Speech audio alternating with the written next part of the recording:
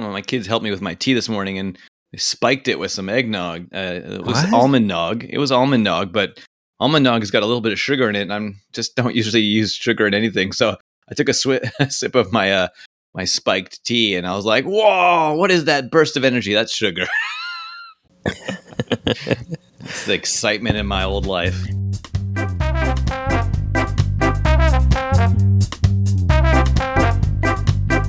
Welcome to the Mac DevOps YVR podcast. This podcast is about the Mac DevOps YVR conference in beautiful Vancouver, British Columbia. We interview guests and discuss topics around managing Macs using open source software projects inspired by DevOps.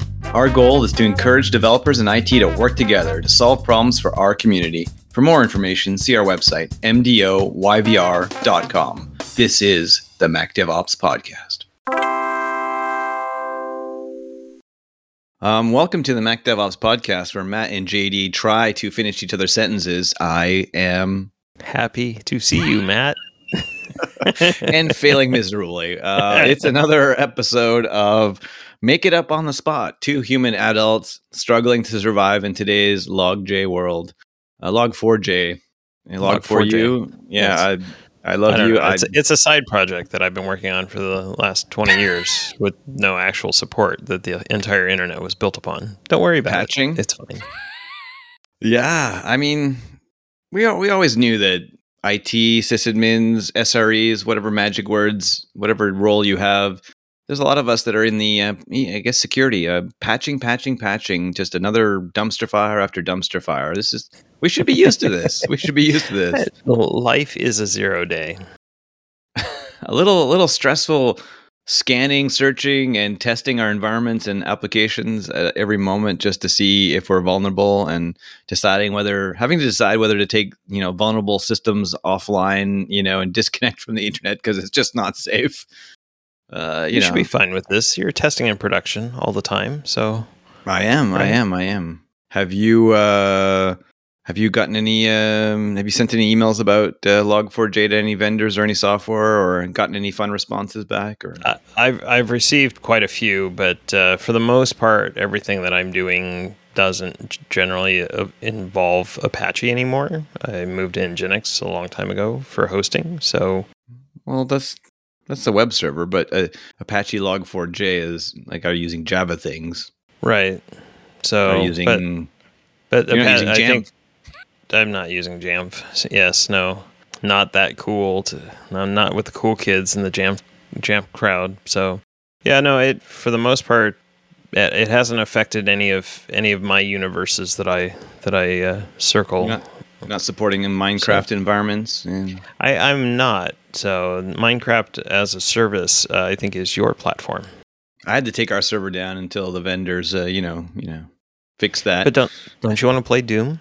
Do I want to play Doom that someone else injected into my Minecraft server? It's fine. This is fine.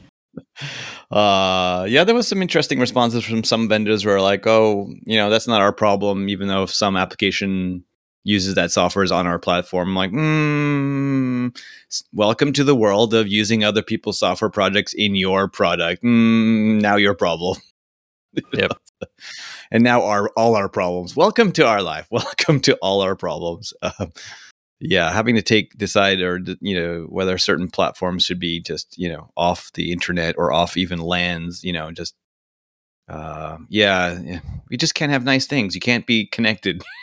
Well, in general, we just can't have nice things. And, I've seen a few things out there about how this is the reason why we shouldn't trust open source software. But I think in the long run, the fact that this is out here and in the public made it, yes, it took a while for this to surface, but now that it's there, you have a much larger community to solve it versus, I don't know, some other closed platforms that have security vulnerabilities that are, it really is up to them to acknowledge that they exist and that they've been patched or have not been patched or what have you. Apple, that we deal with on a regular basis. So what are you talking about? Apple has a great relationship with security researchers, like our our favorite past speaker, Chaba, he just got a couple of CVEs in the latest 12.1 patch.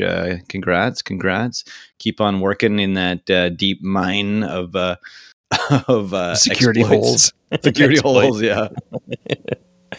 Yeah, I never hear anybody complaining about Apple's new awesome, generous security bounties, I mean, yes, I do. That's what Twitter's all about. It is an interesting thing that, they say one thing of, hey, we have these bounties for security exploits and whatnot, but it really is still up to them at the end of the day to say, we think that was severe and thank you. Here's a very small sum of our almost $3 trillion market cap. Yeah, when they come back and say, no, that doesn't qualify in any of our sort of like very limited categories, that just seems kind of cheap. I mean, literally cheap. And when I saw one response on Twitter where someone's like, if it results in you patching something, then I should be paid because I looked for something, I found something, I proved that the thing existed, and how many of the patches are literally just a line of code or something like that has to be patched that fixes the entire situation. But part of the expertise as a consultant is not necessarily how quickly we're able to solve a problem, but knowing where to look and how to solve that problem, right? It's that knowledge, that experience that you're bringing to. And for Apple to sit here and, one-off judge the value of the patch that's only benefiting really Apple in the long run is kind of nasty and not nice. If I was $1 trillion company, and even if I would rather personally pay Chaba to fix my Apple software. I will pay Chaba. I'm happy to pay Chaba anything rather than have other third-party companies selling 0 days to random countries for randomly not so cool, things. So pay Chaba and pay all the other awesome security researchers whatever they want, because it's way cheaper than getting hacked by 0 days, like by privately held, security flaws. So say we all. So say we all. We have solved these problems. How's the conference going, Matt? Oh, conference planning is in full steam. Thanks to our wonderful friend of the pod, friend of the conference, friend for life, Taylor Boyko at Simple MDM. He nudged me and said, "Hey, Matt, we want to sponsor Mac DevOps. Can you please let us know what we can do?" And that was the friendly nudge. We got all the love for Taylor and Simple MDM. They've just been so kind to us. That's true. He's been awesome. I mean, when you reveal awesomely cool Simple MDM with Monkey any day of the year, that's awesome. And when you reveal it at Mac DevOps, well, you get props and cool swag and gifts. And Taylor, he told me doesn't matter how busy you are, Matt. I want to know. So I have carefully and kindly sent sponsorship info to all the vendors that have inquired to date, and I will send it to everybody else that would like. So if you want, on a first come, first serve basis, the limited number of sponsorship slots we have, because we don't have an unlimited number. We just have a few slots. We don't want to have too many sponsors, just a few.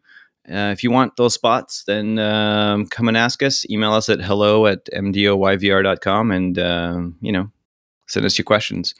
But we're not done with just that plug for Simple MDM, because Taylor, he's super cool. Recently, I was asked about a Monkey and Simple MDM integration and how to do it. And I also had some questions about how to get it working. And so I recently made a nice little blog post. I hope it was nice. I was reading through it and I was like, I hope it makes sense to someone. I tried to write down the notes and put in some screenshots and try and help out somebody. It was the Rich Troughton Award of Documentation of Document Today for the you of tomorrow, wondering what the you of yesterday was doing. So I tried to write a few notes because there's a few little differences in the Simple MDM way of doing Monkey, just not very much difference, just a little bit. So there's just a couple things to note, when you set up an API key and make it all nice and Simple MDM secure. So I just wrote those things down, very short little post to help out anybody who was using Simple MDM and wanted to set up auto package and Monkey and do some automation. Thank you, Taylor and everybody. And thank you, Eric in support at Simple, for helping me clear up a few things. So thank you. Nice. Giving back to the community. Yeah. I mean, I was telling someone I'd set this up, and someone in Cascadia chat was like, "Hey," I think it was Chris Daw. He was like, "Hey, Matt, I have questions about that." I'm like, "Oh, well, let me just write down a few things for you to help out, because when you solve a problem for yourself, sometimes you solve it for a lot of other people too." So, yeah, I'm happy to share what little I know, which seems so very little sometimes. You know more. You know more than you think. Yeah, it's always surprising, but I'm happily surprised and happy to share. And it's always nice when people email me and go, "Hey, I read that blog post," or "It really helped me," or and sometimes they go, "Hey, can you help us?" I'm like, "No, just read the blog post. You got it, man. You got it. You got it. You got it." That's why I wrote it down. So you didn't. That's why I wrote it down. Yeah, exactly, and so that I can figure out what I was doing. Yeah, I mean, Monkey and Auto Package is just awesome, and I'll give another shout out for Elliot Jordan and his recipe robot, because I was using it to make a few more recipes for some apps, and I wasn't sure if I messed up a recipe or if I was just messing it up with Git or if it was Recipe Robot, but I'm pretty sure I'd lean towards me doing it. But one of the apps had changed from a .app to a installer package, and so I wasn't sure why my recipe wasn't working, and I redid it anyway, and it was still kind of messed. I don't know if I just Git merged it into nonsense, but I reached out to Elliot through the Auto Package Slack channel, and he was just like, "Oh, let me look at that," and he's like, "Oh yeah, just." And he helped me clean it up. He just take out this bad line in your recipe, and he was just super helpful. People don't have to give you their time, but when you put out on the Slack channel that you have a problem and you say what you've been working on and explain the situation, and people, if they have time, they will help you. So thank you so much to Elliot, and thank you to everybody on the Slack, the Macadmin Slack, and everybody out there in the community helping. So it's appreciated. Yeah, creating good support requests that document what you've tried, resources that you've already found. Those sorts of things really help. It doesn't really matter, what your issue is or what software platform it is. Just good background on what problem you're trying to solve is always helpful and always benefits everybody in getting you an answer quickly. So. I mean, there's been talk in the past about how the Macadmin Slack is great, but it's not an awesome repository of knowledge because it disappears over time and it's hard to search. And we really need a properly curated documentation set up. And if we did it, I would love to see it in Notion, because Notion's an awesome documentation as a service. But in lieu of that, you can still search through the Slack. And my issue, I was like, oh, it's doing some weird Python thing. Oh my goodness. And then I searched. I'm like, oh, I see lots of other people had this problem. And, I did my best. I read through it. And I was like, I think I understand what the problem is, but I'm not really sure how to fix it. So I just posted, I think it's this. Seems like other people have had the same problem. Help. It's like, you got to sacrifice your your first tech computer of choice to the Python gods or whatever, your favorite computer. And your favorite computer. Yeah, I don't know. Here is my Commodore 64. Actually, that's a collector. In some cases, collector's item. Yeah, so. I still really regret getting rid of my fat Mac. I had the 512K Mac that had the 400K boot floppy that would boot and had Microsoft Word 1 on it and 400K floppy. I don't know, but yeah. Do I need that in my life? No, I don't. I'm okay. Are you sure? You sure? I still have a couple of SE30s, I think, floating around that I haven't applied power to in quite some time. Probably have some leaking capacitors. But just how quick those things. Yeah, I sound like an old man now, man. It's like that computer. Back in my day, computers worked. We had no internet, of course, and of course, really, life was so much better. You had dial-up bulletin board systems and things like CompuServe and AOL online. Yeah, now we're patching Linux and Mac OS systems all day and all night at all times, and people are hanging them out there on the internet without a firewall. It's just craziness, I tell you. Yeah, back in my day. So yeah. Mac DevOps 2022 online. And if some miracle of miracles and borders are open and countries still exist, then you're welcome into mine. Because it'll be, oh my gosh, Omicron is gone, right? Yeah. Something like that. It'll be the Oh My God conference, the Oh My Zush conference. Oh my God. Yeah. We look forward to getting people together. I think our favorite awesome video production super crack awesome team is going to be back. Felipe will be back, and Ashton for visual recording. And yeah, we couldn't have done it without our awesome video production team last year, man. Yeah, it was so funny. Felipe with his Mac Pro tower, and it crashed, but luckily we actually had a whole live backup, like live backup system, but it was like a hot backup, right? It was ready to go. Yeah. We literally, it crashed as we were doing it. It did, and I think it did a couple times. It was some kind of software that he was running for routing audio that was crashing on his Mac Pro, and but luckily we had a backup system running Windows. But anyway, can't win them all. Yeah, well, and we'll check for hot mics this next time. So, but speaking of old tech, I've been playing with some Raspberry Pi Zeros, which and they've just recently released the Raspberry Pi Zero 2, which is even faster. I'm just doing some simple photo frame type things with this project, and Apple loves this format called HEIC, and other things don't like that format because they don't know what the heck it is, including the Raspberry Pi. It's a highly compressed image format. Yeah, well, so I beat my head against a couple of libraries in playing in Python, as I like to do, and discovered that Pillow, which is a library in Python that deals with image management, of course, and things like that, you can just open the file as an HEIC and save it out as a JPEG magically. It just does it. You don't need all these other libraries. I'm like, I could have had 2 days of my life back, but these are the things we learn.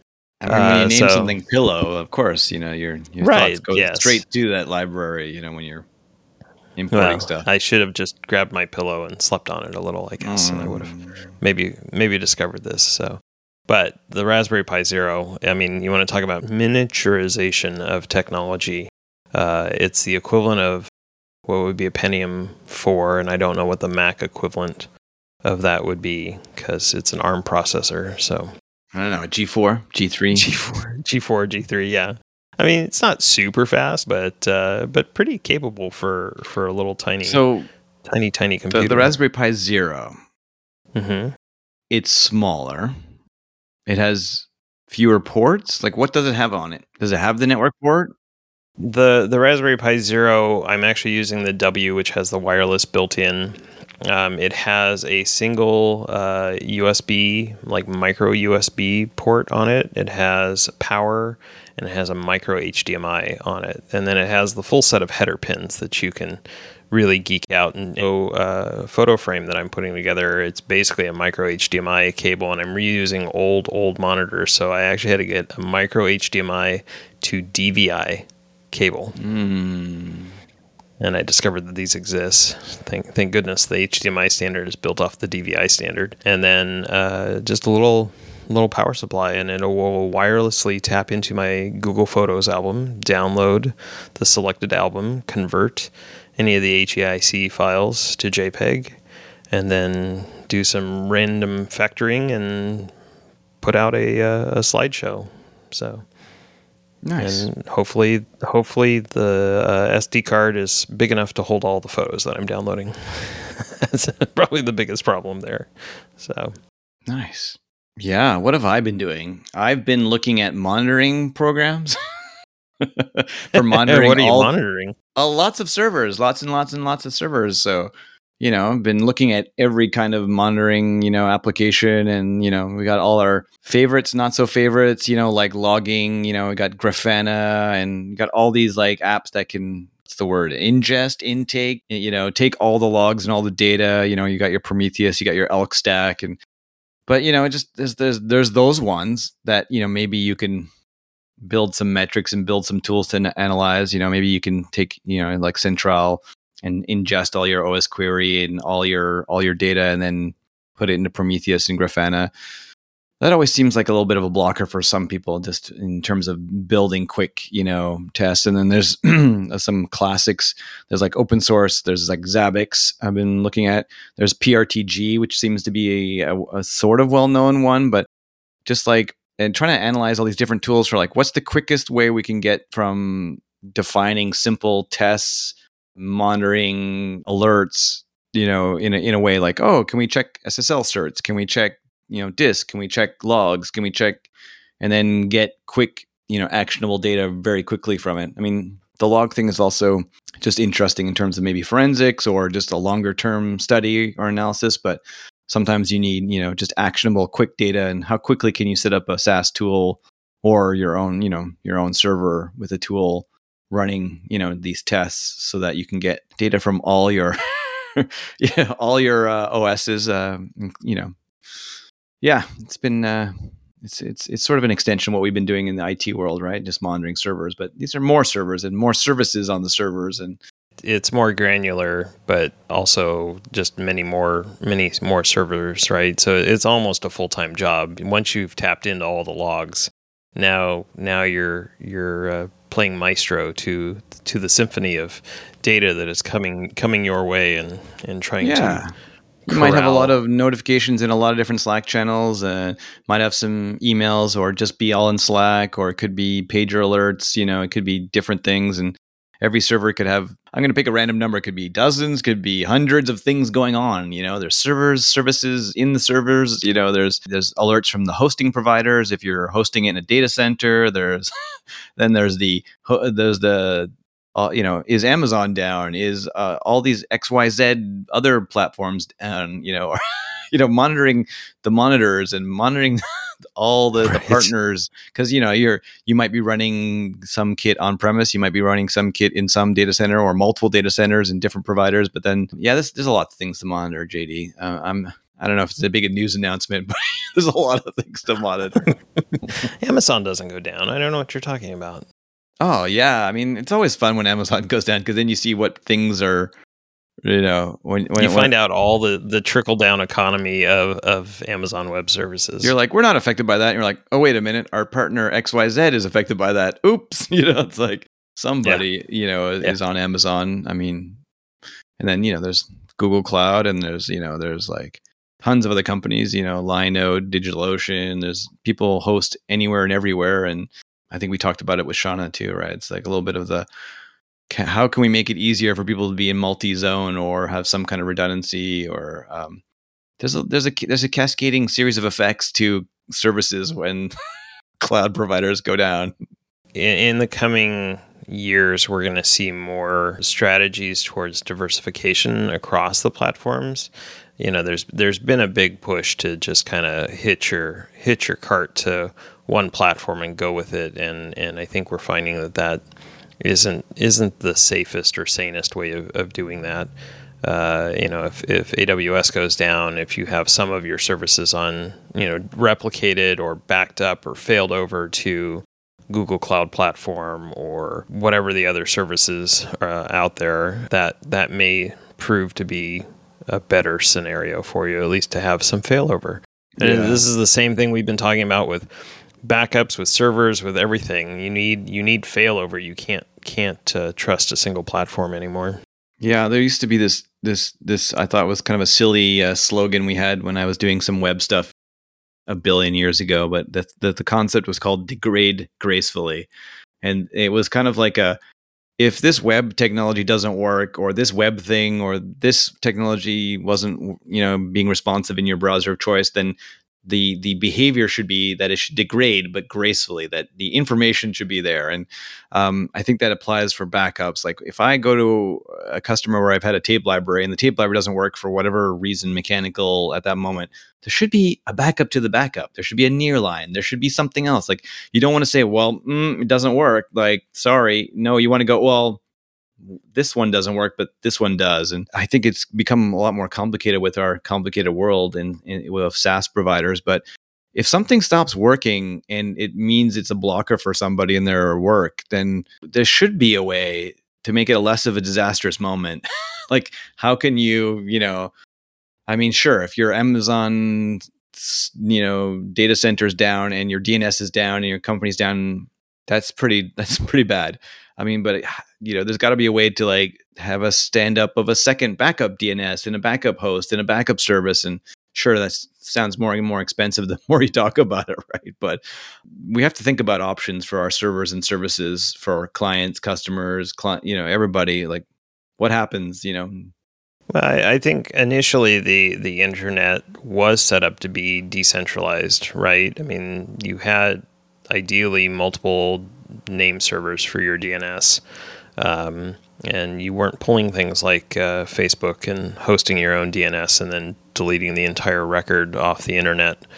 For that, you had it in several locations so that it was backed up, so to speak, or available elsewhere if that primary server wasn't online.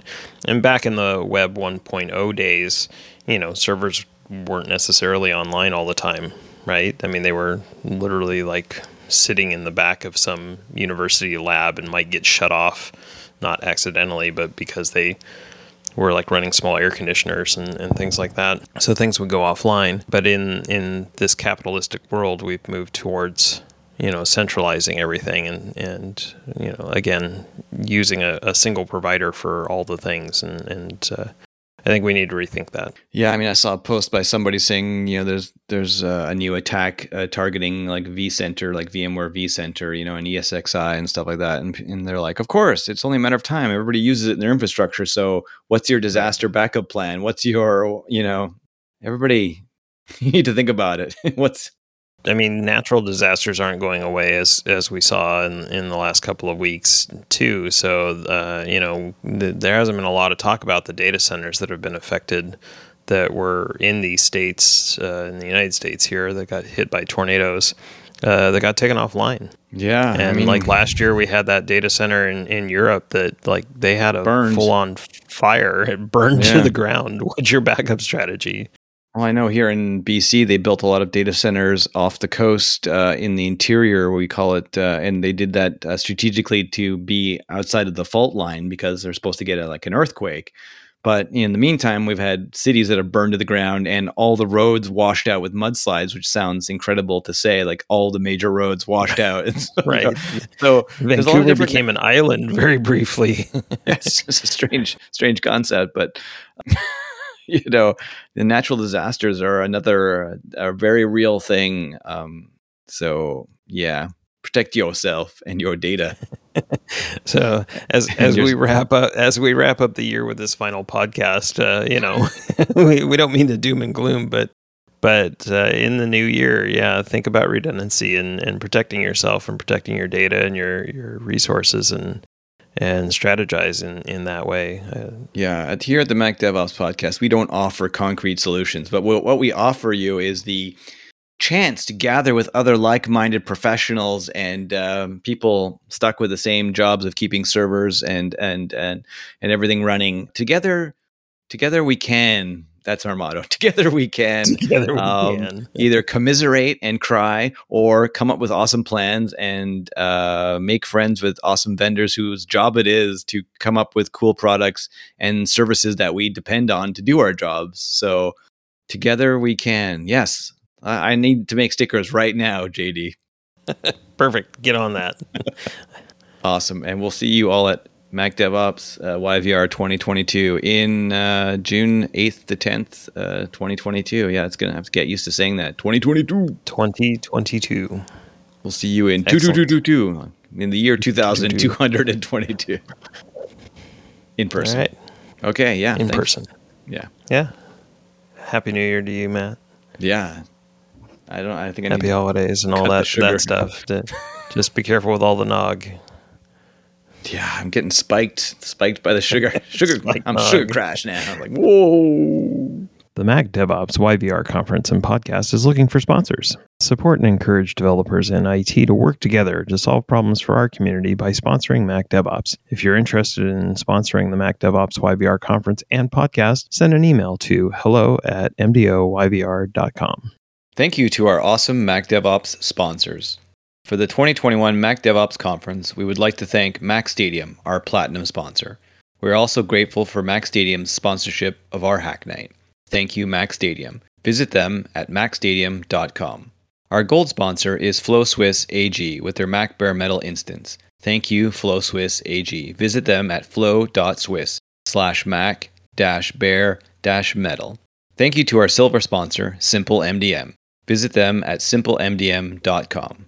Thank you to our bronze sponsor, Teradici. Visit them at teradici.com. Our live feed is sponsored by FleetDM. Visit them at fleetdm.com. And this year, our MDM panel is sponsored by Adigi. Visit them at adigi.com. Please take a moment to visit all of our sponsors. We could not hold Mac DevOps YVR without the support of our sponsors. Thank you so much. Thank you for joining us today for the Mac DevOps podcast. Thank you to our guests, and thank you to our co-hosts. Today's episode was edited by JD Strong. Please like and share this podcast on your favorite podcast service. I mean, between new variants, Omicron, and then this log4j business, I've been scanning everything with everything. Scan the everything with everything. Scan everything. Everything? Everything.